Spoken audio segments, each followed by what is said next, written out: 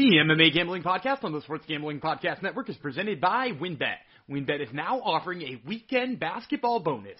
Place 4 $50 basketball bets. Regardless of outcome, you're going to get a free $50 bet.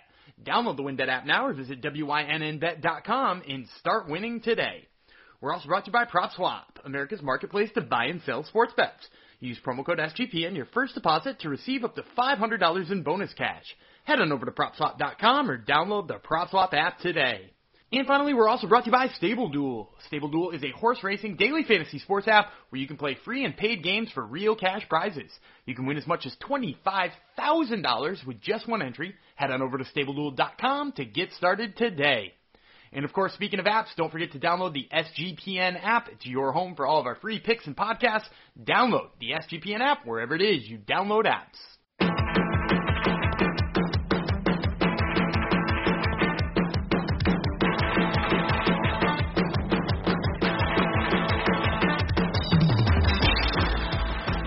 Hi-ho, Ben Renos, and welcome to the MMA Gambling Podcast on the Sports Gambling Podcast Network, the Mighty Sports Gambling Podcast Network, episode 123, dedicated to 456, obviously.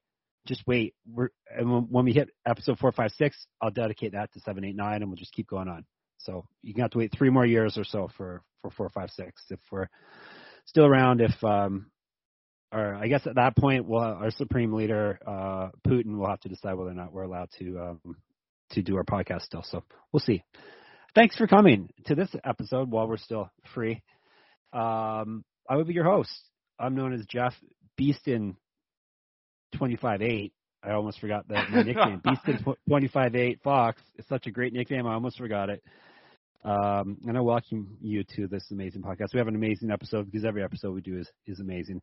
I have quite a difficult card to make picks on actually coming up. So hopefully we can, when I bring in my co-host, we put our heads together, hopefully we can make some sense out of some of these matchups because they're, both of us had a little difficulty picking some of the fights here. So hopefully it's different fights we had difficulties with, and then we can join our forces together like Voltron or Transformers or one of those things, and we'll get the right answer. So, and thank you for listening to us on our dedicated feed, the MMA Gambling Podcast feed. So I'm saying thank you for doing that. So people who aren't doing that will be like, oh, I should do that too, without me actually asking you to do it. So there you go. Thank you for listening to us on our dedicated feed because you get us in your ears immediately after we publish this here amazing podcast. And this is the part where I start rambling on. So let's just cut that short right now and bring in my co-host to save the day, Daniel Gumby Breland. Hello. Hey, what's up, man? So first of all, I have to start here. First of all, Beeston 258, all time. Yeah, I almost forgot it. All-time bad nickname. Oh yeah, horrible. A little bit. It, though. Yeah, he changed it to overtime, which I'm borderline upset about. Like, if you're gonna have a bad nickname, at least like embrace how truly terrible 258 is. Yep. Which, by the way, for people who are like, I don't even get the significance of 258. There's a slash in between them, and it's just 24/7, except for 1 extra hour and 1 extra day. So he works 25 hours a day for 8 days a week, which is so dumb. Also, because everything comes back to tough. Did you remember Corey Anderson was a tough winner? Was he a winner? A tough winner, which really? I did not remember until I was reading an article about his upcoming title fight in Bellator, which is in April, I think, and it said Tough 19 winner Corey Anderson, and I was like, wait, what? And it's true. Listen to the absolutely beast level names he beat on this show. First of all, he was 2-0 going into the show when he got the call to be on The Ultimate Fighter, or 3-0 rather. He had won 3 fights. He beat Kelly Anderson, Josh Clark, Pat Walsh, and in the finals of The Ultimate Fighter, he beat Matt Gutter Van Buren, which sounds like the most made up name ever. I don't remember any. Yeah, Matt Gutter Van Buren is so good. But yeah, there you go. Fun fact of the day, Beeston 258, tough champion. he just came into my head because on my website /newsletter, Money MMA on Substack, where you all should at least get a free subscription. A paid one is even better, and then you get everything. But I'll settle for a free one. I just did my Bellator light heavyweight rankings, and Beaston 25-8 moved up to number 2 in the Bellator rankings. That's the only reason why we're mentioning him. Plus, he's got a fight coming up fairly soon, I think, right? April. Yeah, I think it's the first week of April. Now, before we get into this UFC card, do you have any quick picks for any of the other events that are coming up this week? We got an Invicta, we got a Eagle FC, we got a Bellator, we got an LFA. Is there anything, PFL Challengers, is there anything that you personally are big on any of those cards? I had a pick for Invicta, but unfortunately that fighter both made weight and then their opponent decided not to fight him anyway. The commission gave him an extra hour to make weight due to travel and issues with travel, and then she made weight on time with that extra hour, much like any commission gives people an extra hour. Right. And her opponent, who came all the way from Mexico, didn't take the fight anyway, which is one of the weirder pullouts I've ever heard in my life. Well, there goes that pick. You fly in from Mexico, you make weight cut in Kansas City? In Kansas City? That sounds right. And then choose not to fight and go back to Mexico. Wild. So no, I don't have any for Invicta. That was the lone one I wanted. I will say I really thought I was going to like a Kevin Lee line to beat Diego Sanchez. Do you know what that's betting off at? Did you see that? I'm looking at it right now. Minus 800. Minus 800. Yeah. How about for Diego Sanchez to die? I don't think Diego Sanchez will die. He's always been very tough. I will say that. No, that's true. And then I was going to say Ray Borg over Ricky Bandejas, but there actually might be value on the Bandejas side on that. He's been off at plus 465. So again, wild odds there. And the only line I saw that maybe I was interested in was I do kind of like Firdavs Kazanov, who's fighting Erwin Rivera, but I just also don't know how I feel about making a fight pick with Erwin Rivera in it. Do you remember he's the guy who tried to murder his sisters recently? Yes. Yeah, he's back fighting. Well, pick against him then. Yeah, but I also don't know that I just feel good about him being in a cage right now. That feels really bad. Habib says it's okay. Habib says it's okay, so it's okay. I guess Habib likes it. If you're looking for DGen bets on fights outside of the UFC, in the main event, take Jonas Bilharino over Rafael Barbosa. He's negative 115. I like that number. He was on Contender Series. I actually thought he was going to get a contract on Contender Series, and he didn't. So take Jonas Bilharino. Jonas Bilharino, and that's Eagle FC 46 on Friday. Where is this event coming from? Do you know off the top of your head? I think this one's Brazil. No, I think they went to Brazil for the first time. They've been trying to it's in Rio. They've been trying to travel more. I don't know if you saw it. Recently they were in Niagara Falls, which I was pretty surprised about. Yeah, they were at the good side or the bad side? The American side. Oh, the bad side. But yeah, there's like a casino karate side. There's a casino right across the border that I've actually been to imagine before. That. It's not really particularly nice. But the American side of Niagara Falls is not particularly nice, to be perfectly honest. I've been the there Canadian once. side's a bit more built up.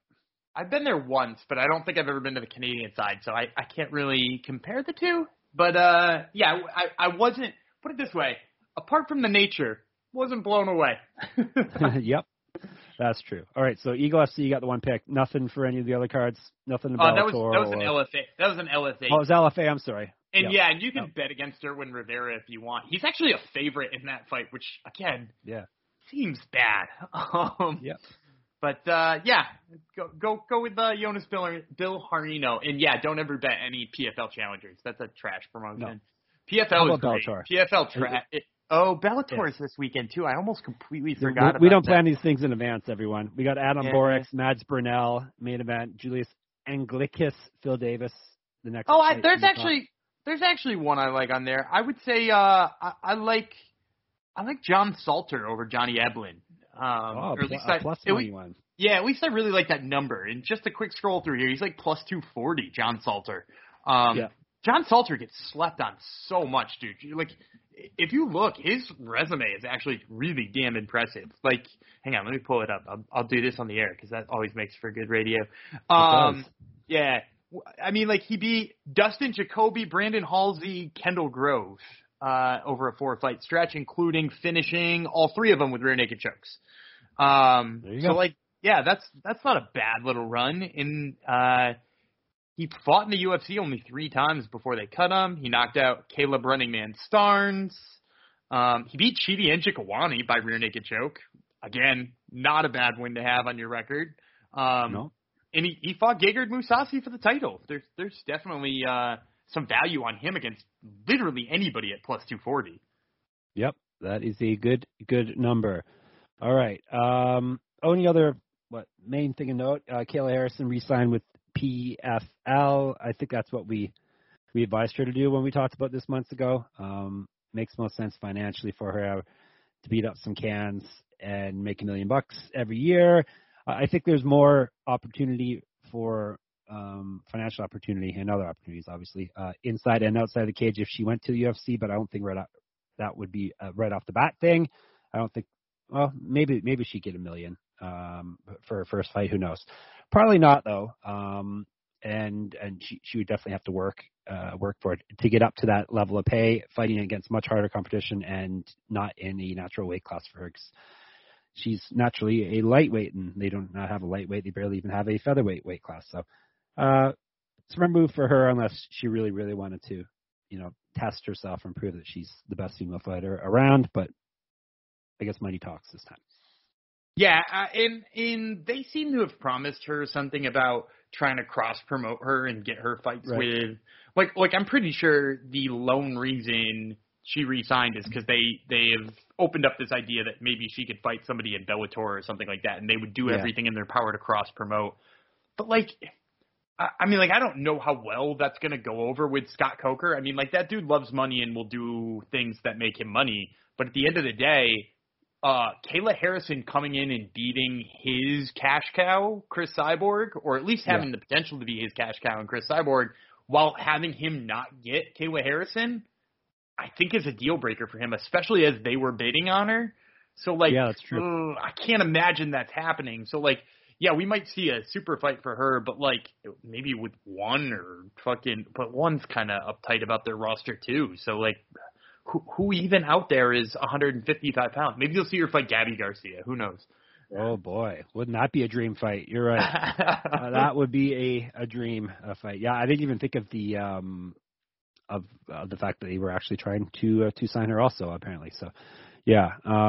So probably, like I said, financially smart move for her, especially considering her weight class doesn't exist anywhere, basically, except PFL makes a special weight class for her and brings in a bunch of, I don't want to say cans, but a bunch of people that she can easily beat and make herself $1 million every year. So, hey, nothing wrong with that. So, so that is anything else we need to talk about before we get into this here card that's hard for us to break down?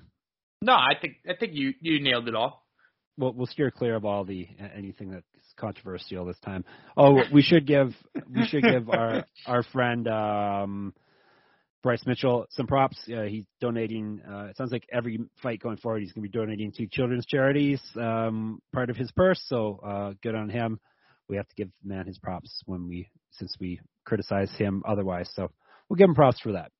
Yeah, he was getting his whole win bonus, if I'm not mistaken. Yeah, people seem to be thinking, because he said half his purse, which I took it as he's making 45 to show 45 to win, which lines up to the numbers you can get on Money MMA, a Substack. It makes more sense. So some people are thinking, that means he makes 90 to show 90 win bonus, because he said half his purse, but I think by purse he meant half of the money he made. So I don't think there's any way he's at 90 and 90 already on his second or third contract. So I agree with you. I will say his management is quite good. First round management tends to be pretty good at negotiating. But I will also say this is to kind of back up your claim that I think he's making 45 and 45. Didn't he say he was only going to do it if he won? Oh, maybe. Yeah, that might have been. Which then if he said he's only giving half if he won, then I would assume that just means he's giving his win bonus away. He's only counting on making 45 regardless. Yeah. So if he wins, he doesn't need the extra 45, which is, Yeah. I mean, a super selfless thing, and to do it for a hometown charity like that. I also heard Dana said he was going to try to match that or give it for him or yeah, he's going to give it like for that. him, he says. Yeah. Yeah, Dana says he's giving it for him. So they should just do that anyhow. They seem to not want to give fighters raises ever. Like we saw Contender Series people starting at 10 and 10. So why not give to a charity of each fighter on the card every event?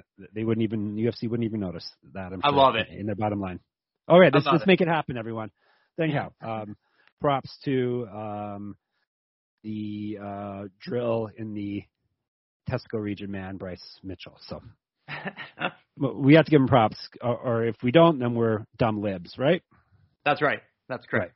Right. All right. That concludes the controversy part of the podcast, probably. Well, I don't know if there's any controversial people on this card. None that I know of. I'm sure someone will open their mouth eventually. And looking over, I don't see anyone. We haven't really run into people that you hate a lot recently, Dan. Maybe there's some low-key person that you hate on this card. I don't know, but yeah, we'll have to. There was one supposed to be on this card. Am I wrong?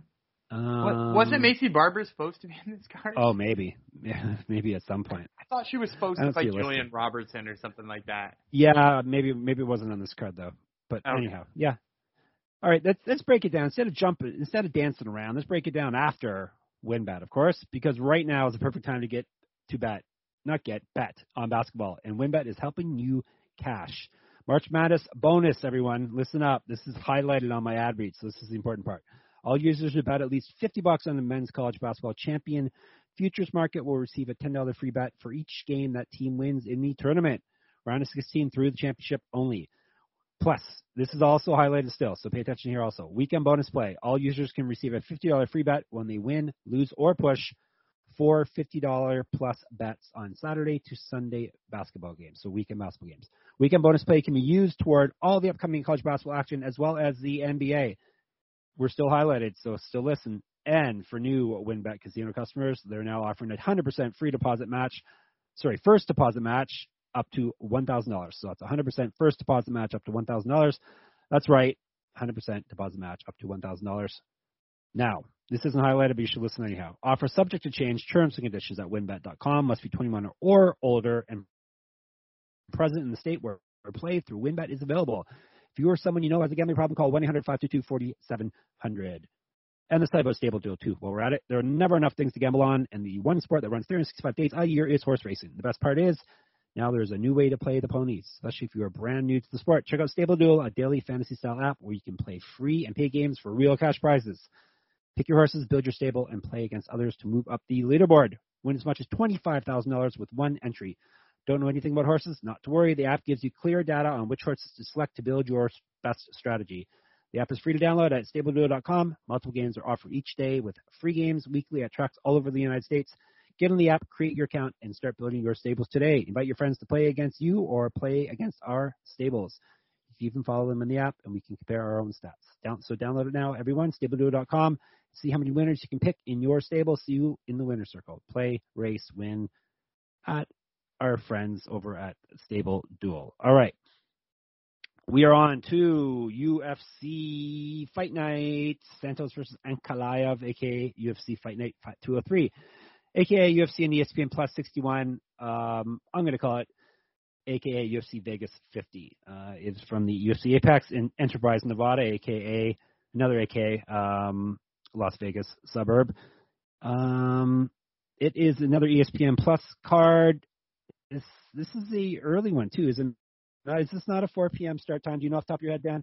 It was 4 p.m. when I last saw it, but I'm not. Yeah, that's like they seem to change things like that sometimes, so I never know. Yeah, it depends if fights fall off and stuff, obviously, for the prelims at least. So if you think it and I think it, then it has to be true.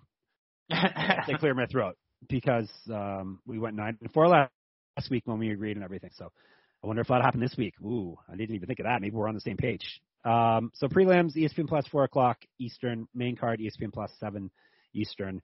And let me tell you what we're not getting that we're supposed to get. I don't think we actually lost any fights. We lost some fighters, but we got replacements. So we've got 14 fights on this card, 6 main card, 8 prelims. Dan mentioned off air, even before I brought it up, that he found this a hard card to make some picks on, as did I. Some difficult matchups, some fighters I don't know a heck of a lot about, some matchups I don't want to pick either person in because they both suck. To put it bluntly, all the same. There were fights where you hated. No, you didn't like either guy. There's one with the guy with interesting hair color versus a guy who sounds like Pasta. Yeah. Pasta versus a punk rocker. That one. Did you just say Guido Canetti sounds like a type of pasta? Canetti sounds like a type of pasta, don't you think? Yeah. It sounds like an amalgamation. Yeah, I'll have the chicken Canetti. Yes, I'll have Canetti with Motino sauce on it, please. Perfect. Put it back Canetti with Motino sauce. There's the episode name for you. There you go. That's the title. Canetti with Motino sauce. The things I type in are ridiculous. The things I sometimes come across old ones that I haven't got rid of. I'm like, oh my god, what was that about? We had one about testicles or something a few weeks ago, did we not? That I vetoed and put something else over top of. You had a good one. I can't remember what it was. Something about low-hanging fruit, I think. Probably. So what were your issues picking people? Oh, thick down low. Ramona Pasquale. No, I used that one. I used that one. It was a grosser title. Oh, okay. Darn. Yeah. So what was your issue with picking winners here? Stylistic matchups. Yeah. There wasn't really anybody who I struggled with because – I'm assuming the couple of people you don't really know too much about was due to the fact that I think there are 3 or 4 debuting Contender Series guys on this card. Yeah, and I forget those guys quickly. Yeah. Unless they make a big splash, and I don't remember them. Well, one of them made a big splash, which maybe you're not for remembering, but one of them. Yeah, I remember. Made quite a large splash but it was in the first fight of the Contender Series on the first episode this year. Is he a snow leopard, Dan? No, but he made a big impression too. Yeah. AJ Fletcher won the first Contender Series fight with a flying knee. Yeah. Who's the one I'm talking about? But pick him though, Dan. I don't know. I'm just saying he made a big impression. We'll have to wait and see. Exactly. Over in the SGPN Slack, Superfan Jong already has a massive parlay, so maybe you don't have to do one. I saw it. I love Hungry Man Jong. I had some issues with it. We'll talk about that. Yeah, I do too. Yeah, Well, all it really takes is we love you, John, but I have problems with it. All it takes is one issue with a parlay to sink you. It doesn't. You don't need multiple issues, but yeah, that is actually the thing about parlays. Yeah, exactly. That's why you get such good money on them. All right, maybe we'll get you a parlay later on. Let's get into breaking down this card. Before we get to it, the card's going to be over. Light heavyweights started off. Tayfun Nchukwi versus Azamat Mirzakhanov, a Contender Series alum. Let's tell you about Nchukwi.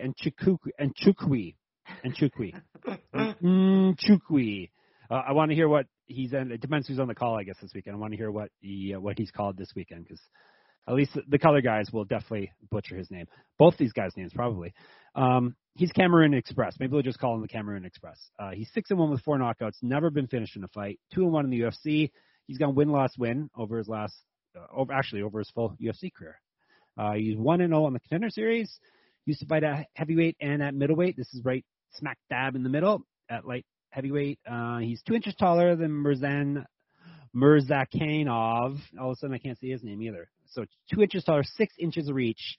Let's check our reach stats while we're at it. 4 inches or more reach. Fighters are winning only 52% of the time, so not as much as probably we play it up to be in our heads, but I think a lot of it depends on styles. Obviously, if it's a striking battle, then I'm going to want the guy with half a foot of reach. He's also 5 years younger than Mirzakhanov. Let's check the stats on that one. Younger fighters, 5 years younger or more, 57%. So pretty solid. Not overwhelmingly solid, but solid enough. All right, he's over 2 times more active landing strikes, but we're talking a very small sample size for his opponent. He's only fought once on the Contender Series. Grappling stats in his favor as well, but like I said, small sample size. New stat. I got new stats, Dan. I have figured out. I've tracked everyone's opponent's records over their past 5 fights. Do you think that's something that's useful? I wouldn't say in the UFC it is. No. So I would say I really like that stat if it's like a debuting fighter or if it's somebody in like LFA. I think that's helpful. But like, I always use this example when people say, "Oh, the record of who he's fought is this." Randy Couture was 16-10, and we can continuously remember that like a win over Randy Couture means something more than a win over Tafon Chukwi, which would actually help your stats better. Because his win percentage is lower. So I would just throw that in there that it does seem like a kind of crazy one sometimes. Yeah, and more often than not, most of these guys or gals have almost similar win-loss. Like their opponents almost have very similar records. So because there's no chumps once you're in the UFC. So anyhow, 75% his opponents have been over the last 5 fights. He's gone 4-1. His opponents are 48-16 in that he fought in that span. Plus 145 for Nchukwi. Mirzakhanov stat may be more interesting for him because this is his debut. He's 10-0, 7 knockouts, 1 submission, 1-0 in the Contender Series. He's won 2 straight fights via TKO. He was a regional champ. He made his debut back in 2010. He hasn't been beating up scrubs. Last 5 fights, 48-19. His opponents' combined records have been 72% winning percentage for those opponents. So he starts very high number for him for his debut, minus 185. So what do you make of this one? I'm going to go with Mirzakhanov in this one. I wasn't entirely sold on him going into the Contender Series, but he actually looked really good in the Contender Series. The thing about him that I think is going to be difficult for Tafon Chukwi is that he works himself into the clinch exceptionally well. He pushes people back to the cage. He leans on him, wears on him. He throws hooks and uppercuts in from short range. He's got good knockout power. His boxing is pretty crisp. Whereas, like, Chukwi is a huge, physical, strong dude. But at the same time, like, he's kind of leaned on that strength in the past. And it cost him against Jong Young Park, if you remember correctly. Jong Young Park beat the hell out of him. Somehow it was a majority decision, which is one of the craziest things I've ever seen because I think I had it 30-25 in my own head. But one judge inexplicably gave it to Tafon Chukwi. But, like, it was a guy who fights similarly to the way that I think of Mirzakhanov. He can lean on you. He can grapple quite a bit. He's got some nice trip takedowns. And he can box in short range. So I think Mirzakhanov is just like the wrong kind of style for Tafon Chukwi. I think the longer this fight goes, the worse it is for Tafon Chukwi because he'll get more and more tired against somebody like Mirzakhanov. But yeah, I'm going to go with the favorite here off the bat. Yeah, I was thinking Nchukwi, but I think I'm also going to go chalk here.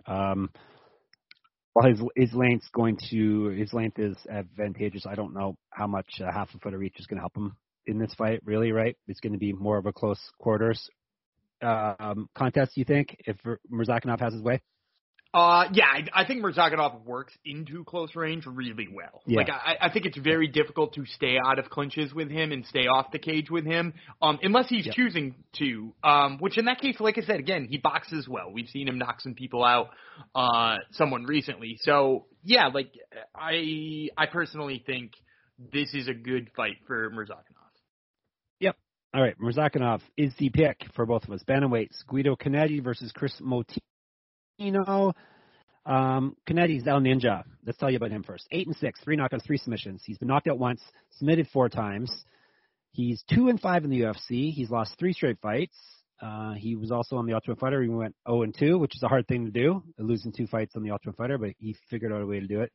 He made his debut back in 2007. Striking and grappling stats in his favor, plus 120. Chris Motino, 9-5, 3 knockouts, 1 submission. He's been knocked out 3 times, submitted twice, so all of his all of his losses have come via finish. 0-1 the UFC via TKO.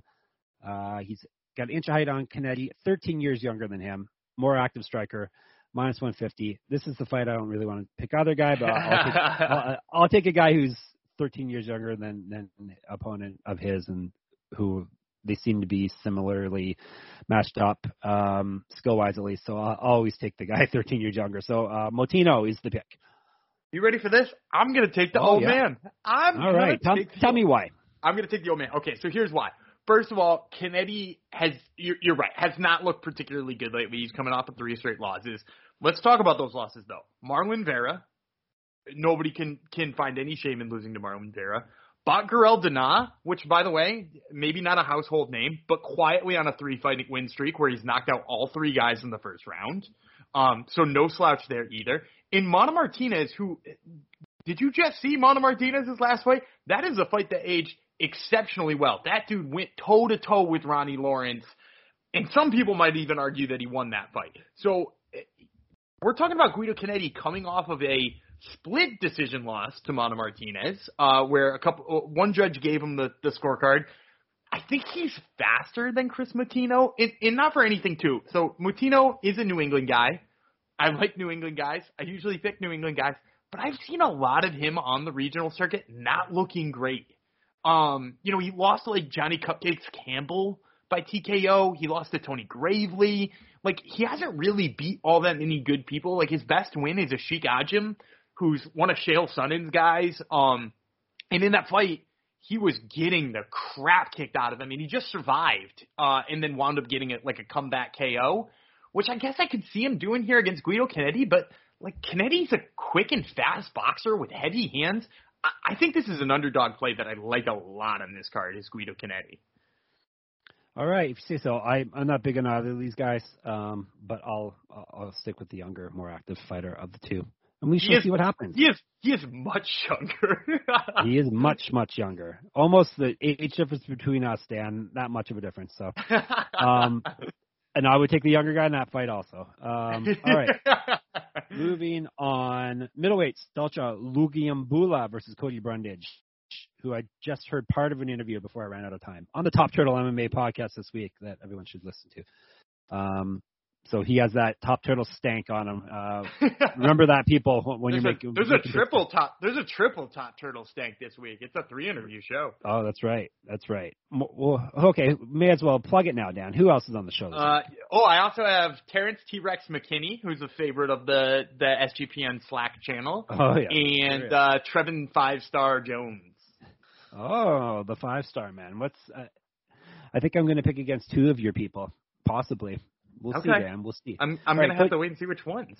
Cody Brundage, 6-2, 3 knockouts, 2 submissions. He's been knocked out once. 0-1 in the UFC, 0-1 in Contender Series. He's gone loss-win-loss over his last 3 fights. Here's his stats were actually one that jumped off. His past 5 opponents, only a 65% winning percentage, and he's only gone 3-2 against those people. Something to keep in mind. He was a regional champ. He used to fight up at light heavyweight. He's got 4 inches of height on Lugiambula, 7 years younger than him, plus 100. All right, Lugiambula is nicknamed Champion, so you gotta go with him then. He is the champion. I don't know what he's champion of, but he's a champion. He was a 2-division. He was a 2-division champ at the UFC. That's when they started calling him Dalcha Champion. Yeah, he was heavyweight champ there. Heavyweight champ. That's right. Our favorite South African promotion. The only South African promotion I know of, actually. All right. Dalcha Champion, 11-3, 5 knockouts, 1 submission. He's been knocked out once, submitted once. He's gone 2-2 in the UFC. We got a pattern, win-loss with him. He lost his last fight. Like we said, double champ in the UFC. Used to fight at heavyweight and actually this one's middleweight. Excuse me. Used to fight at heavyweight and light heavyweight. This fight is at middleweight. He's got 4 inches reach on Brundage. More active striker. Better grappling stats, minus 125. Over to you. I'm gonna take Cody Brundage. Of course you will, you homer. It was back to me. I'm taking Cody Brundage, but here's the reason. Look at what Dalcha does in fights, and he gets really, really tired. Yes. Really, really, really tired, to the point where he gets beat by guys he shouldn't get beat by. And I've actually seen that in EFC, or I've seen him come close to getting beat by guys he shouldn't get beat by in EFC. Plus, he should not be losing a decision to Marc-Andre Barriault. Like, love or hate Marc-Andre Barriault, like, as far as their athletic gifts, Marc-Andre Barriault should not be beating Dalcha Lugiambula, but that's what he did, and it was largely He's Canadian, though, Dan. Yeah, that's true. You love Power Bar. So much so, I'm pretty sure. Did you pick him against Chidi Njokuani? I hope I didn't. I didn't actually. Oh, you just said you didn't love. You said you didn't love the line for Chidi. That was it. Yes. And I wow, you have a good memory. Yeah, I remember things eventually. But I would say this: Cody Brundage is an excellent wrestler. And I think that people sleep on how good of a wrestler he is. And I think he's got like a grueling style and just the right kind of cardio to wear out Dolce Lugiambula here. Lugiambula, I don't know how he makes 185. The dude is an absolute tank, but also he's going to be at kind of like the reach here is going to be good for Cody Brundage. He's going to have to like force himself into reach. And again, like lots of submission wins on the ground for Cody Brundage. All of them are like arm triangle chokes or things like that. People forget he took down light heavyweight William Knight and was controlling him. William Knight kind of like started to get back up and in a like grappling position, landed like weird elbows to the sides of Cody Brundage's head and won. But like, if he avoids that, he had advantages over William Knight in that fight. So again, I think I just take the guy who's a better wrestler and going to be absolutely trying to grind out Dolce Lugiambula, which is a great game plan for him. Dolce's been taken out once in his UFC career, Dan. Yeah, once. But who has he fought? He's fought Marc-Andre Barrios. He fought Marcus Perez. And Magomed Ankalaev didn't try to take him down. He just kicked him in the head and knocked him clean out. He fought Daquan Townsend, dude. Like, he's not fighting people who would take him down.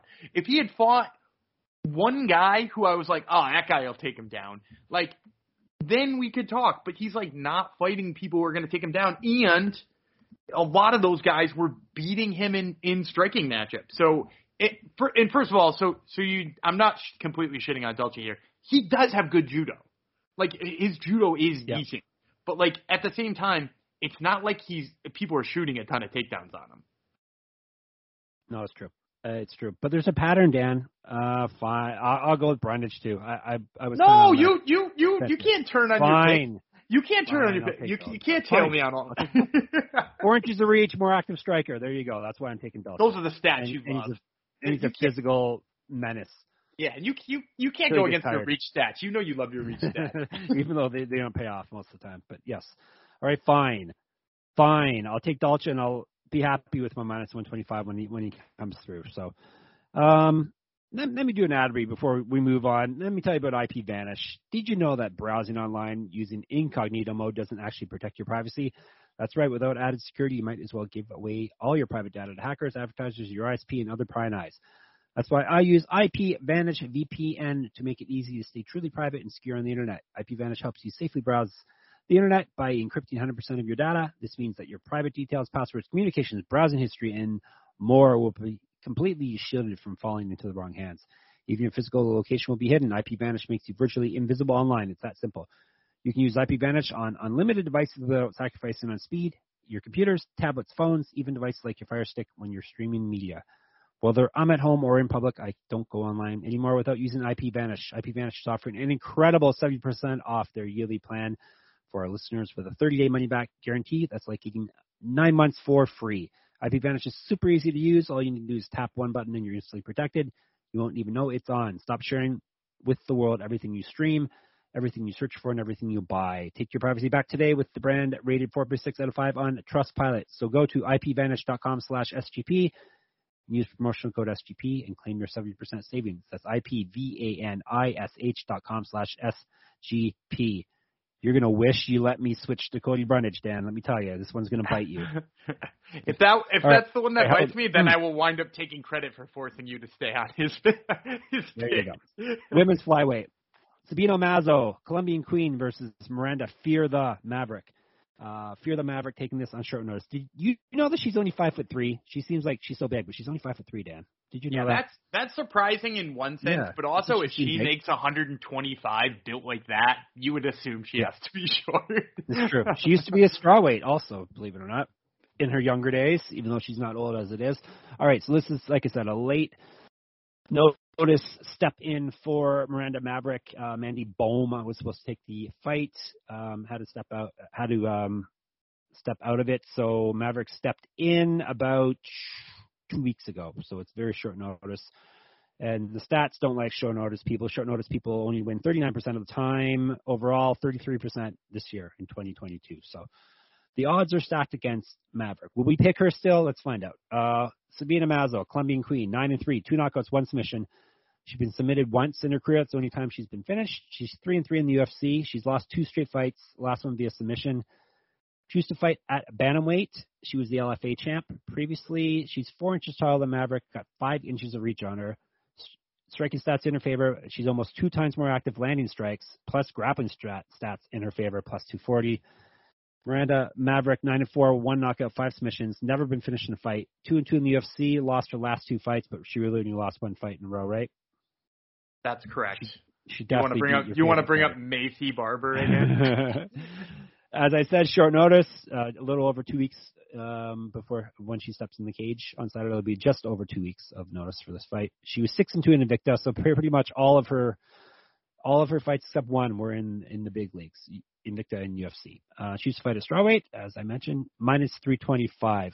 I got to go with Miranda Maverick because I think Miranda Maverick's great, even though she's lost 2 straight. But I really don't like this line at all. It makes me, especially with the stats and the height and the reach and everything in Mazzo's favor, it's making me a little nervous, but I'll stick with Maverick for now. But this is one of those ones too where if you don't pay attention to the context of those stats, that's why it's skewing you, because we just watched Sabina Mazo get ragged out by Alexis Davis and Maria Agapova, who, if we remember correctly, did not look particularly good on the ground very recently. No. She also got manhandled by Marina Moraes in the UFC. So, she gets manhandled by people who are good grapplers, and she's beaten everybody she's fought who's not a quote-unquote grappler.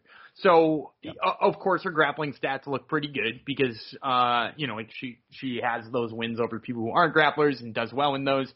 Maverick's an absolute beast of a wrestler. I think her number would probably be even higher here if she had not just gotten, the shit kicked out of her by Erin Blanchfield. But Erin Blanchfield is just on another level. So, yeah, Maverick's the pick here for sure. Yes, Maverick is the pick. We're going against all the stats to say otherwise. What are we going to next? Featherweights. Damien Jackson versus Kemuela Kirk. So we got the Leech versus the Jawaian. Why is it Jawaian Day? I have no idea. I think we talked about this before, right? It's confusing. Well, I don't think we figured it out last time either. Is he a Jewish Hawaiian guy? I don't know. Is he? But he fights out of Arizona, so I don't know the answer to that. Yes. Well, have you had him on your show, Dan? No. You have to have him on your show and find out for us, okay? I'll see what I can do, yeah. All right, this one is a pick'em as of recording or as of when I checked the stats a couple hours ago. We'll start with Damon the Leech Jackson, 19-4-1 with 1 no contest, 3 knockouts, 14 submissions. He's been knocked out 3 times, submitted once, so all of his losses have come via finish. He's 2-2-1 with 1 no contest over 2 stints in the UFC. Most recently, he's gone win-loss-win, winning his last fight. He used to fight at lightweight. He was 0-1 in PFL, 2-0 in Bellator. He was also an LFA champ, made his debut in 2012. He's an inch taller than Kirk, and minus 112 is the comeback on him. The Jawaian is 12-4, 5 knockouts, 6 submissions. He's been knocked out once. 1-0 in the UFC. He's won 3 straight fights. He was 0-1 in the Contender Series. He's got 4 inches of reach on Jackson, 6 years younger than him, more active striker, minus 112. This is one of the fights that I have a question mark beside. So let's see if Dan can erase the question mark for me either way. No, this is a really hard one for me stylistically to pick, especially being a pick'em. It's a pick'em for a reason. Kirk is coming off of beating a grappler who I think stylistically matches up pretty much just like Damon Jackson. He just beat Makwan Amirkhani, who has a lot of that grappling heavy style with a little bit of boxing that Damon Jackson has, and it's submission heavy grappling where he's looking for subs and kind of floats on top a little bit more than just digs in. So on one sense I'm I think that's a good sign for Kirk, but on the other side he did give up a ton of takedowns in that fight. He got regularly taken down. And I think the only thing that won him the fight is he was being active, and Makwan Amirkhani really wasn't. And ultimately, I don't think that's going to be the case with Damon Jackson. I think he's going to be more active. I think he's going to threaten more. I think he's going to pass more. I think he probably does a little bit better in the boxing, too, than Makwan Amirkhani does. So I'm going to go with Damon Jackson. But this is probably, of all of the fights on the card, the one I am the least sure about. Yep, Jackson was the way I was leaning also. So I will fully lean that way now. He's looked good since his return to the UFC. Surprised us. I think he's probably burned us in the past with our picks. So I picked him against Mirsad Bektic, I think. There you go. I'm almost positive I did. And he lost that fight, did he not? No, he won by comeback guillotine in the third round after getting the shit kicked out of him for 2 rounds. Yeah. There you go. I also picked him against Ilia Topuria, which was not right. Yeah. Right. That's hopefully we're right here. And the Leech takes care of the Jawaian. All right, moving on. Bantamweights, Trevin 5-Star Jones, who is on the Top Turtle MMA podcast this week, you should listen to, against the aforementioned Snow Leopard, Javed Basharat, fresh off the Contender Series. All right, 5-Star Jones, 13-6 with 1 no contest. 3 knockouts, 4 submissions. He's 1-0 with 1 no contest in the UFC. He won via TKO his last fight. He's got an inch reach on Basharat plus 120. The Snow Leopard, 11-0, 5 knockouts, 6 submissions, so everything's a finish for him. Whoever is past 5 opponents, 36 and 42 combined record, losing record. So keep that in mind. So anyhow, everything's a finish. He was 1-0 in the Contender Series. He was a regional champ. 2 inches of height, 5 years younger, striking stats, and he's more than twice more active striking as well, and grappling stats in his favor, but that's very small sample size for him. 1 fight, minus 150. I'll take Snow Leopard. He's one of the guys I remember from Contender Series, and he looked very impressive there. So I will hope he can keep the good times going against the step-up in opponent here. Yeah, I'm going to go with him as well. I've really liked him even before he was on the Contender Series. He fought for Octagon with a K, which is a British actually, I think it's a Scandinavian promotion that I keep an eye on because usually there's some good guys that come off of there. Fought for Bama and some other British promotions too. But the bottom line is he's great on the ground. I actually like his striking more than his grappling sometimes too. But I think he's the real deal. He's one of those guys I really liked off of the Contender Series. And he's got a good team around him. He looks like he's improving. Trevin Jones, here's the other thing too. I will say, while I really like him, he showed some holes in that Saad Yokub Kruk Romanov fight, which the holes were largely that just he could be bullied a little bit into fighting a fight that's not most advantageous for him. And I'm a little bit worried that happens here. His only 2 wins were by, fairly early knockouts in the UFC, so I don't think that's going to happen here with Basharat. So I think Basharat's going to wear him out, tire him out, and win this fight. All right, Basharat, Snow Leopard. Are Snow Leopards good on the ground generally, Dan? I don't know. It's such a good nickname, too. I really enjoy that one. You've never fought one before? I've never fought a Snow Leopard. Not once. It's a good nickname. It's a good one. How about... No? Okay. How about a Savage? Have you fought a Savage? Because Jillian Robertson is a Savage, Dan. She's fighting. Great segue. Great segue. She's a Canadian Savage, also. Kinda. She's from Niagara Falls. Hey, we just talked about Niagara Falls. That's where she's from. Before she went to the good life in Florida. She's fighting JJ Aldrich in a women's flyweight bout. The Savage will be taking this. She's taking this to short notice. Yes, she is. Who was supposed to fight JJ Aldrich? It was supposed to be Ariana Lipski, but she had to step out of the fight. So Jillian Robinson stepped in, same as Miranda Maverick about 2 weeks ago. So it's going to be very short notice for her. All right, let's break her down. We'll tell you about Aldrich first. 10-4 with 2 knockouts. She's been knocked out once, submitted once. 6-3 in the UFC. She's won 2 straight fights and 3 of 4. She was 1-1 on the Ultimate Fighter. She used to fight at strawweight. She was 3-1 in Invicta. She's got 4 inches reach on Robertson. She's almost twice as active striking, plus 108. The Savage, Robertson, 10-6, 1 knockout, 7 submissions. She's been knocked out once, submitted once. 7-4 in the UFC. She's only won 1 of her last 3, but she's won 3 of her last 5, including her last fight, which she won via submission. Like I said, short notice for her. 0-1 on the Ultimate Fighter. She also used to fight at strawweight. She's missed weight there, so now she's up at flyweight. 3 years younger than Aldrich. Grappling stats in her favor, minus 135. So we got a matchup of 2 women who pretty much have grown up in the UFC. Almost all their fighting experience is in the UFC, and they're still quite young. So who you got in this one? I like Jillian Robertson. I just think her grappling is going to be too much for Aldrich. And I do think Aldrich is a little better on the feet, but I ultimately, I just trust Jillian Robertson in the work she does with Dean Thomas so much. Like, she's a Dean Thomas black belt and a very legit one. You know, once in a while, she looks kind of like a fish out of water when she's in the stand-up. But, man, when her grappling gets going, it's just so good. And, you know, J.J. Aldrich didn't look bad on the ground either. I just think Jillian Robertson is a touch better here, so I'm going to go with her. Yep, Robertson is my pick as well. So it's because she's Canadian, right?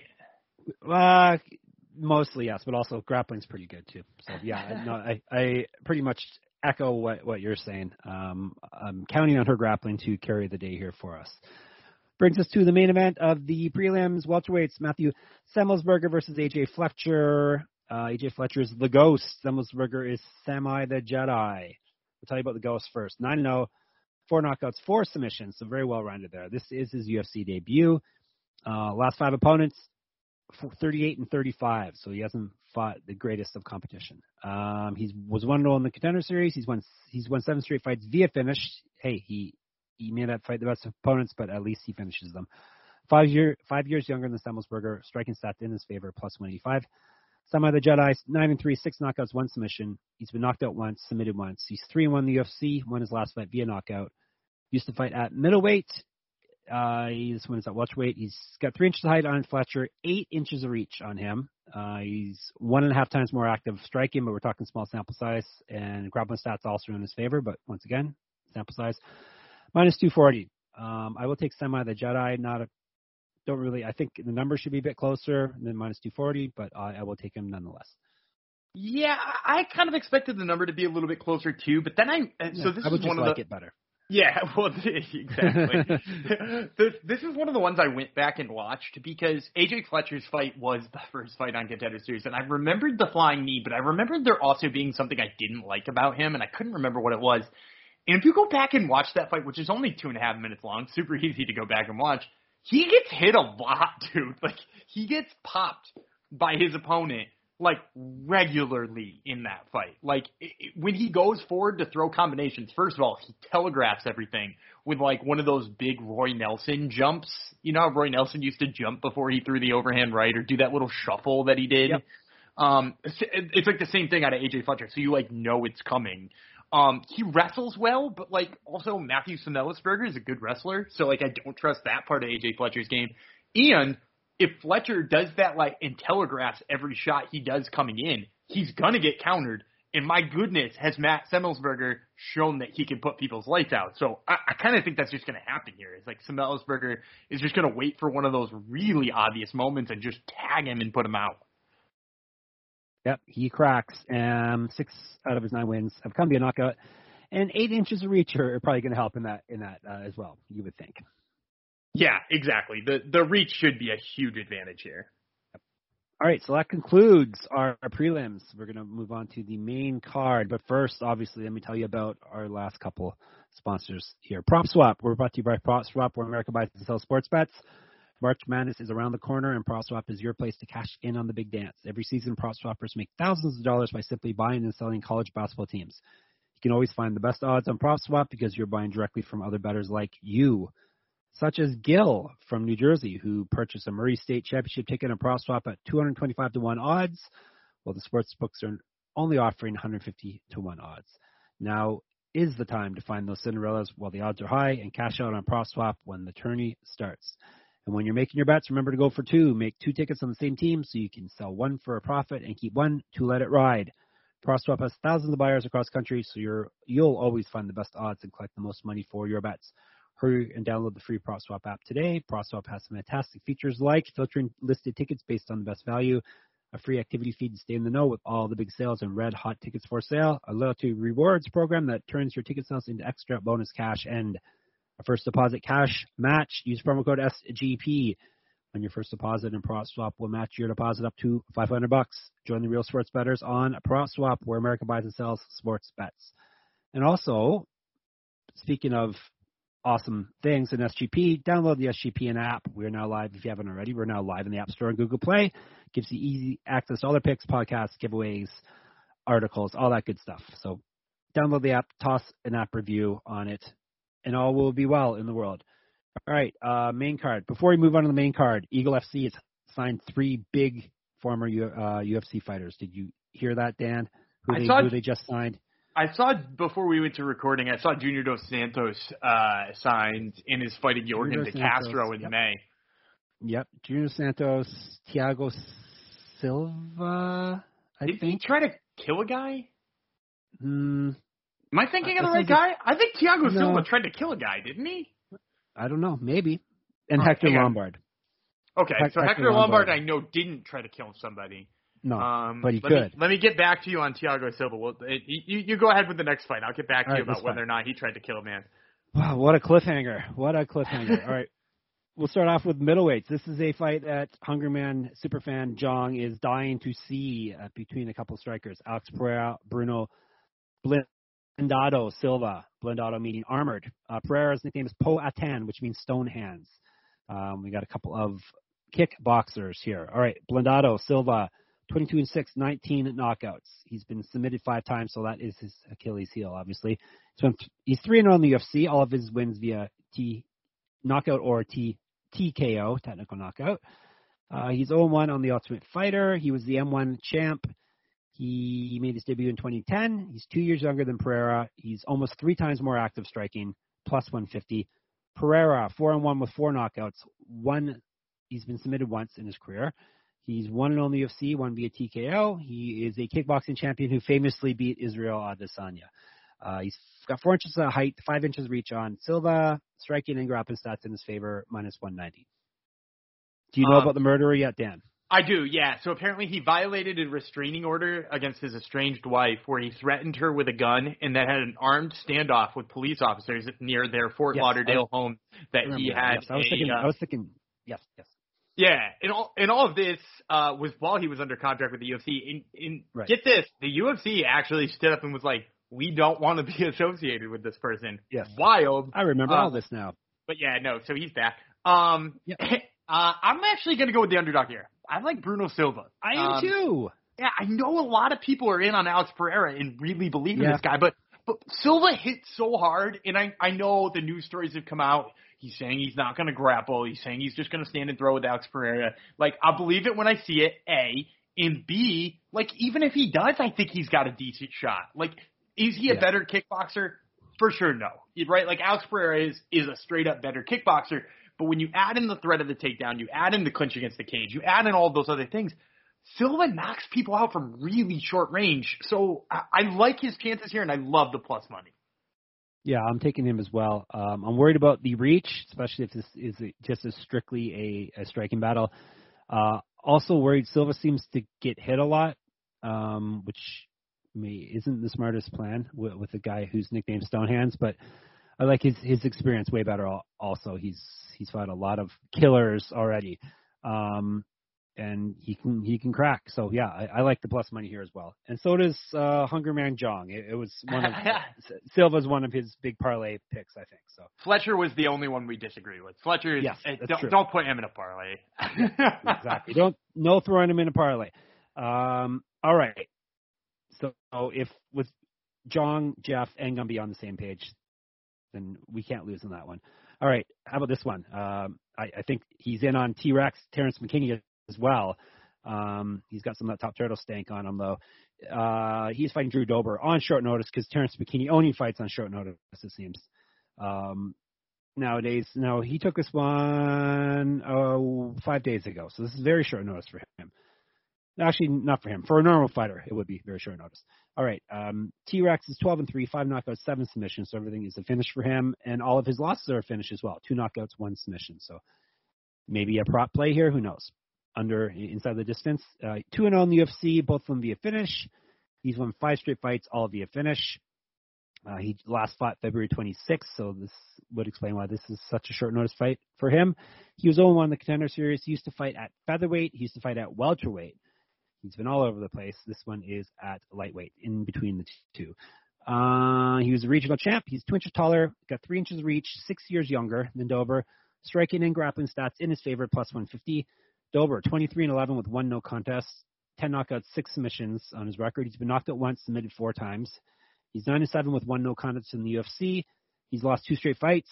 He had won 3 straight before then you got to step up in competition and lost both of those. He used to fight at welterweight.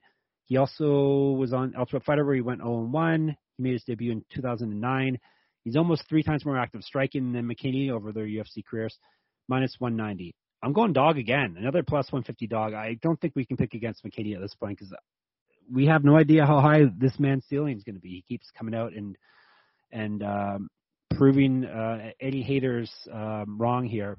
And he hasn't even, I guess last fight he did, but he hasn't really leaned on his biggest strength, which is his wrestling. So I am going to keep riding with the hot hand here, especially we were talking about a bigger, younger fighter also. So McKinney is the pick for me. Well, he did lean on his wrestling last time, right? Like he took down Sarazain and just absolutely. And I think that's the path to victory here against Drew Dober. Drew Dober has given up 11 takedowns in his last 3 fights combined. And 2 of those didn't go the distance. So, like, he could have been taken down more than that. Some, granted, the Islam Makhachev ones you can just automatically write up. Like, of course, he gave up takedowns to him. He gave up takedowns to Brad Riddell, who, again, maybe a little bit more understanding, gave up a bunch of takedowns to Alexander Hernandez. 3 out of 5, which is just, like, if he's given up. Yeah, it's a buttload, especially for a guy who's going to be fighting a dude with a really good takedown game. I was impressed with what Terrence McKinney was able to do.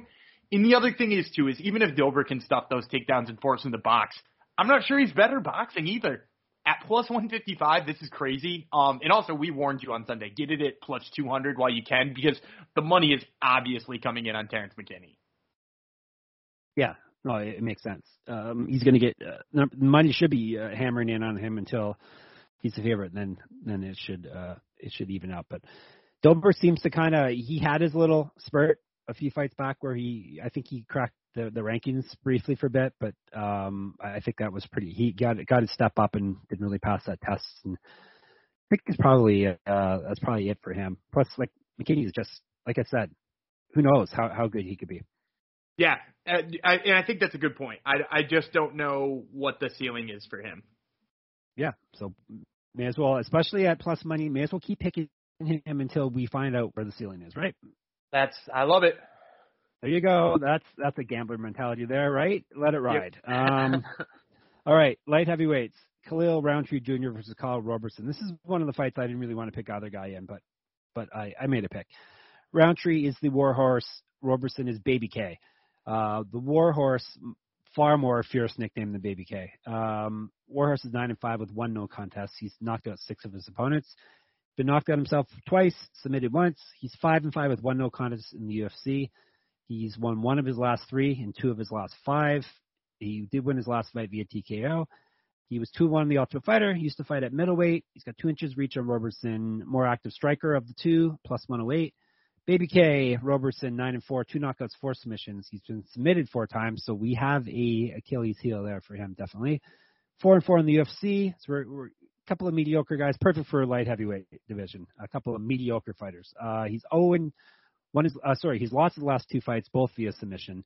He used to fight at middleweight. He was 1-0 on the Contender Series, striking and grappling stats in his favor. He also was a pro kickboxer where he went 0-3, minus 135 coming back on him. Daniel.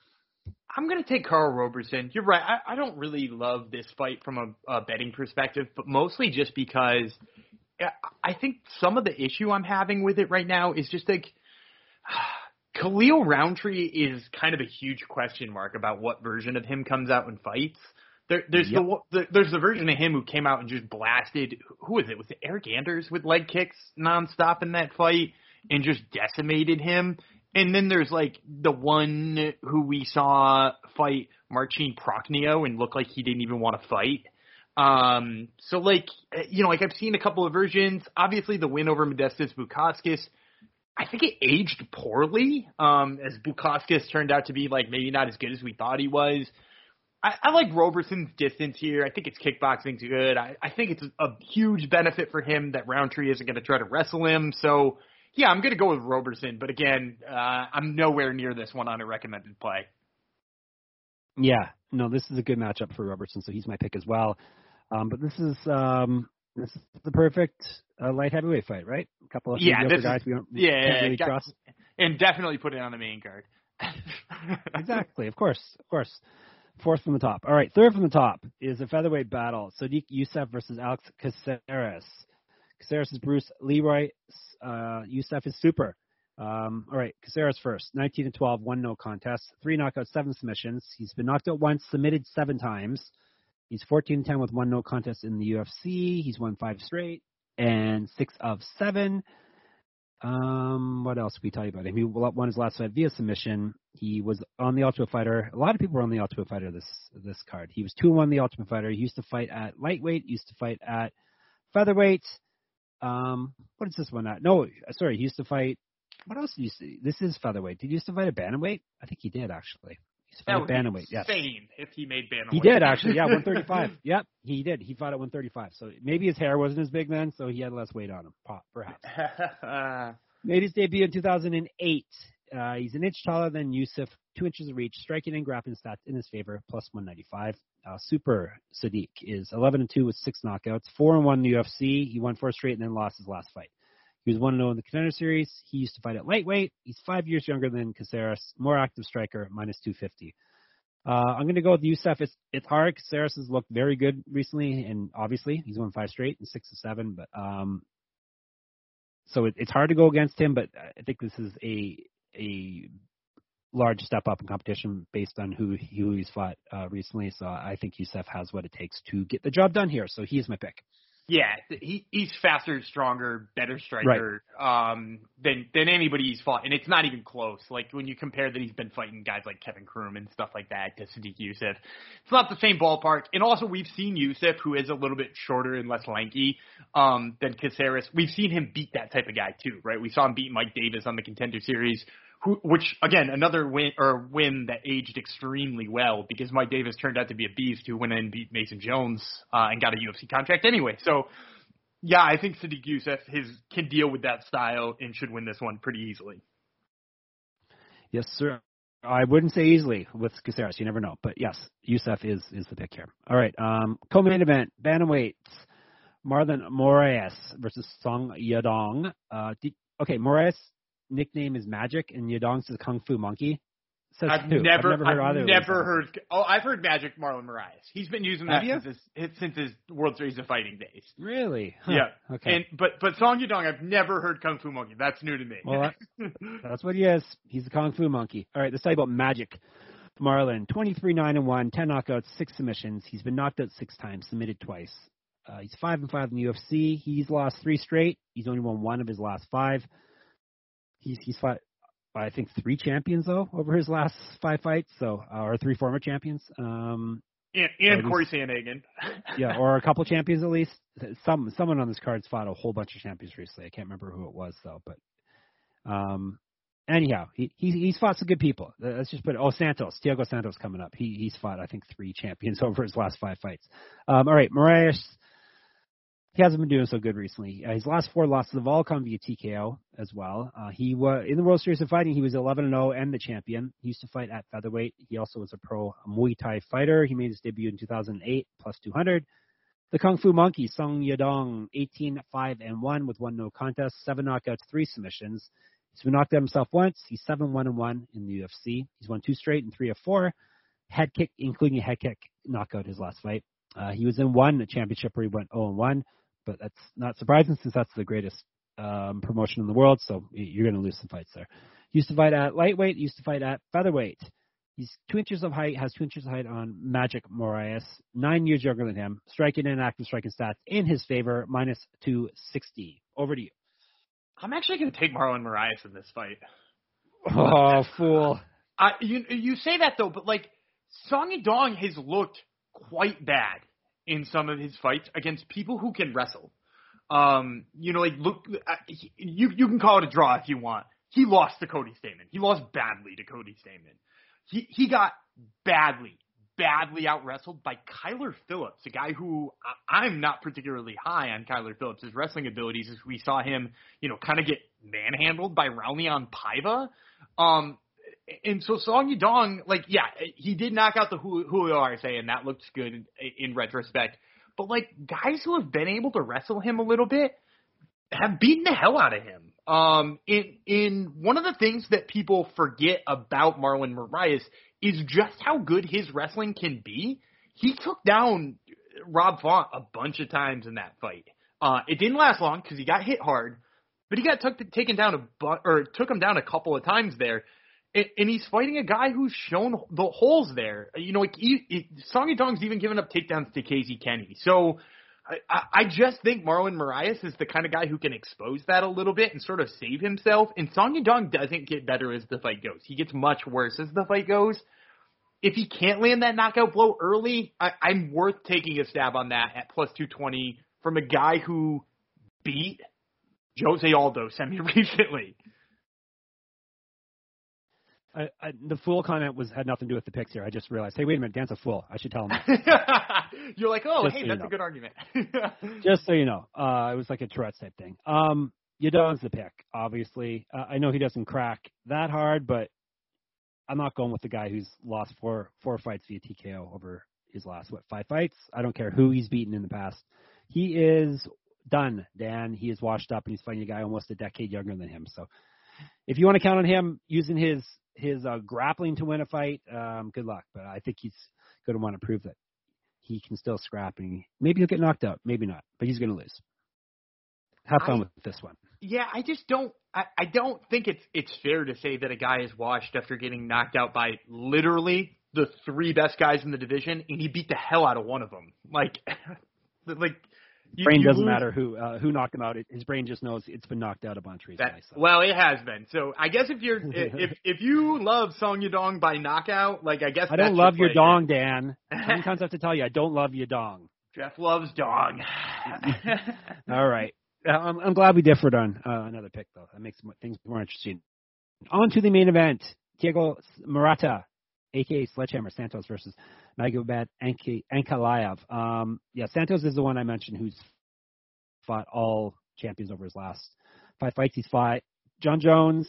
He beat Jan Blachowicz, and he lost to Glover Teixeira, I think. So that's quite a murderer's row of fights over his last 5. All right, let's tell you about him first. He's 22-9, 15 knockouts, 1 submission. He's been knocked out 3 times, submitted 3 times. He's 14-8 in the UFC. He's only won 1 of his last 4 fights, which was his last fight, which he won. He went 2-2 in the Ultimate Fighter. How did he get 4 Ultimate Fighter fights? How does that work? Do you remember Ultimate that Fighter Brazil, so I don't know anything about it. I think he went lost win for some reason. You don't know anything about? Wow. Ultimate Fighter Brazil, I don't know. That's really bottom of the barrel stuff there, guys. All right. What can I tell you? He used to fight at welterweight. Can you believe that? And middleweight, which is a bit more believable. Wow. Him down at welterweight, that's crazy. He got beat by, was it Vicente Luque beat him down there? I think it's Vicente Luque who beat him. I'll look that up. You keep going. All right. He made his debut in 2010. He's got an inch of reach on Ankalaev, more active striker, plus 380. Ankalaev, 16-1, 9 knockouts. He's been submitted once. That's his only loss. He's 7-1 in the UFC. Lost his debut to Paul Craig, I believe, where he got submitted, and then he's won 7 straight fights. He was a WFCA champ, whatever that means, but he was one. He's an inch taller than Santos, 8 years younger. Striking stats in his favor. Minus 550. Whose turn is it? Mine or yours? I think it's yours. Ankalaev is the pick, obviously. Santos is another guy who I think he's pretty much done for. Plus, Ankalaev is just a better fighter than him at this point and way younger. So he is my pick. You know, I'm not actually hugely sold on Ankalaev, but I am picking him here because I'm just worried about the tentativeness of Thiago Santos. Right. He's looked really tentative in his last pretty much since the John Jones loss. He looks like he's a little bit scared in there. And it's not that's like John Jones. Yeah, but it's also not like John Jones. That's what happens when guys get old. I meant yeah, pretty much what happened. Like Jorge Masvidal, same thing. But yeah, so I think he's just going to get tentative in there, and Ankalaev is a guy who takes advantage of stuff like that. So yeah, I like Ankalaev in this one, but I also don't think that line has a ton of value on it. Like that, it shouldn't be that wide. But I still think he's the right pick. Correct. Did you find what you were searching for, Dan? Oh, yeah, he had lost to Vicente Luque down at welterweight on the regional. Wow, I can't picture him at welterweight, but I guess I probably saw. Oh, on the regional? Okay, maybe I didn't see it then. More than likely I didn't see it. So, okay. All right, that's our pick. Magomed Ankalaev. That's our picks for all the fight card, but no, we're not done yet. We have recommended plays where Dan shines, and I shine a little bit, just not as much as Dan. All right. Do you have your first recommended play? Sure. Really? I'm gonna go Javid Basharat over Trevin Jones. Okay. And I'm gonna go pretty confident on this one. I'm gonna say $40 on Javid Basharat over Trevin Jones. Winning outright. All right. And we're gonna give you minus 150 for that one. You just want it outright win, right? That's correct. Okay. All right. What do I like? Let's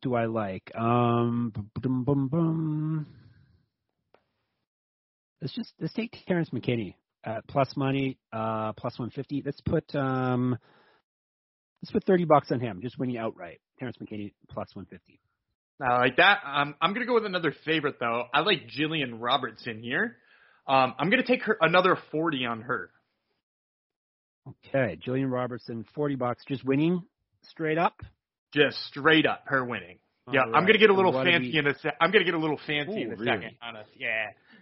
The fanciness is the only thing that I lost on last week, so maybe I won't get fancy this time. We'll see. I don't plan these things in advance. We'll just see what happens. So you're getting minus 135 for Ms. Robertson. All right. Who else do I like? McKinney, Silva. No, I think I'm gonna. Maybe I'll. Let me think about that one. I was thinking Ferreira Silva inside the distance without. Do you know what the number is? Do you have the numbers in front of you? I can get you a number on that one. Just, so Pereira and no Silva, winner, just saying the fight's going to end inside the distance. You can get under 2.5 rounds, negative 435. No, thank you.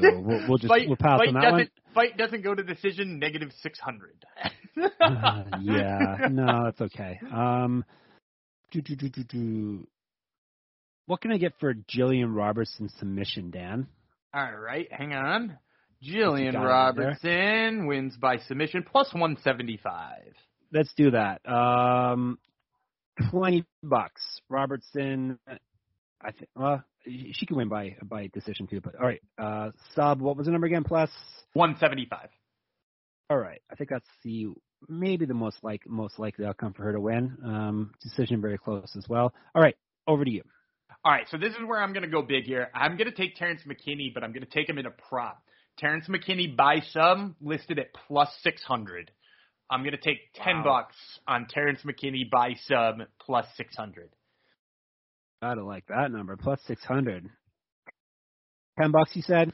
$10, and then I got 10 in the chamber. 10 in the chamber for another big one too.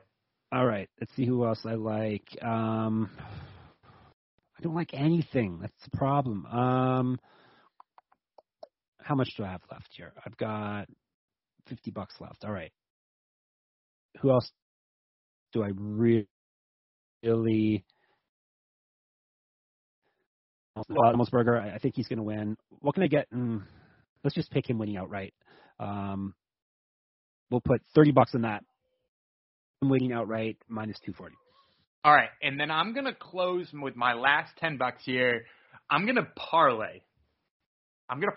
Terrence McKinney with Guido Canetti and Sadiq Youssef.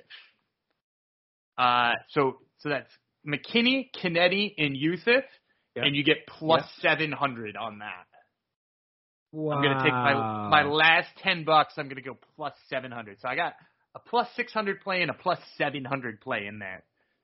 Yeah, I'm really not into parlays, but that's a very interesting parlay. Very interesting parlay for sure. If that one hits, and very, very likely could hit. All right, Miranda Maverick just winning outright. $20 minus 325 will be where the rest of my money goes.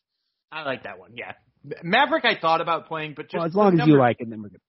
The number's just so big on her, which I get. Yeah. But it's short notice and it's big, and I have a lot of faith in her, but. Yeah, I dig it. I obviously don't like the number either, but I'm just picking winners here. Dan swinging for the fences with that big parlay. All right, let's give you a rundown quickly of what we went through. Here, $40 Dan has on Javid Basharat winning, minus 150. $40 Jillian Robertson winning, minus 135. $10 Terrence McKinney winning via submission, plus 600. And then a $10 parlay, Terrence McKinney, Guido Canetti, Sadiq Youssef, plus 700 is the comeback on that. As for myself, I have $30 on Terrence McKinney winning plus 150, $20 on Jillian Robertson winning via submission plus 175, $30 Matthew Semmelsberger winning minus 240, and then $20 Miranda Maverick winning minus 325. Boom. Do you want to do a parlay, or do you want? No. Let's incentivize people to go to the SGPN Slack where they can check out Hungry Man Jong's actual Hungry Man Jong parlay. Check out Jong's parlay this week. We don't suggest betting AJ Fletcher, but he does. So check it out. Maybe ride with Jong this week. Well, what's the number on Fletcher? He's what, plus 185. You could put like another one of our underdogs in there that he may not have in there. I think he has. Actually, it's all on underdogs, isn't it? If I remember correctly. So maybe not. But anyhow, go and check SGPN Slack. If you're not in there, sign up for it. Find the Fights channel. It's a friendly bunch in there. Go in there and chop it up over parlays and stuff, and see maybe you can guide some of the people in there into a better parlay. So, all right, I think we did it. Show was over. Dan's accused someone of murder, and luckily he was correct in that accusation. So. There was a lot of actually talk of murder this episode, wasn't there? I forgot. You talked about someone trying to murder his sisters, and yeah, this would be a murder episode if I didn't come up with a better title, which I obviously did. All right. Before we come back to you on Sunday to tell you how great we did with all our picks, make sure you follow us on Twitter, Jeff Foxwriter. Follow him, Gumby Vreeland. Give us a review. I don't care if it's a bad review. Funnier or badder review, batter grammar, the better. Just give us 5 stars. So give us a review, follow us on Twitter, read our stuff at Sports Gambling Podcast, subscribe to my newsletter, MMA thing, Money MMA on Substack. I got all the salary stuff everyone seems to like. I'll have some betting advice on there. I have a stat column I do every week before the fights, telling you interesting stats leading into it, that type of thing. Lots of good stuff over there. And a pick'em contest that you can enter for free. And who doesn't like winning free stuff? So go over there, check it out, see if there's anything there that you like. And there's an amazing logo on there, courtesy of Gumby Vreeland, too, that you can check out. So, all right, that's it. Should I take him home, or do you want to take us home, Dan? I can take us home. I'm Daniel Gumby Vreeland. He's the Kung Fu Monkey Jeff Fox. We will see you on Sunday.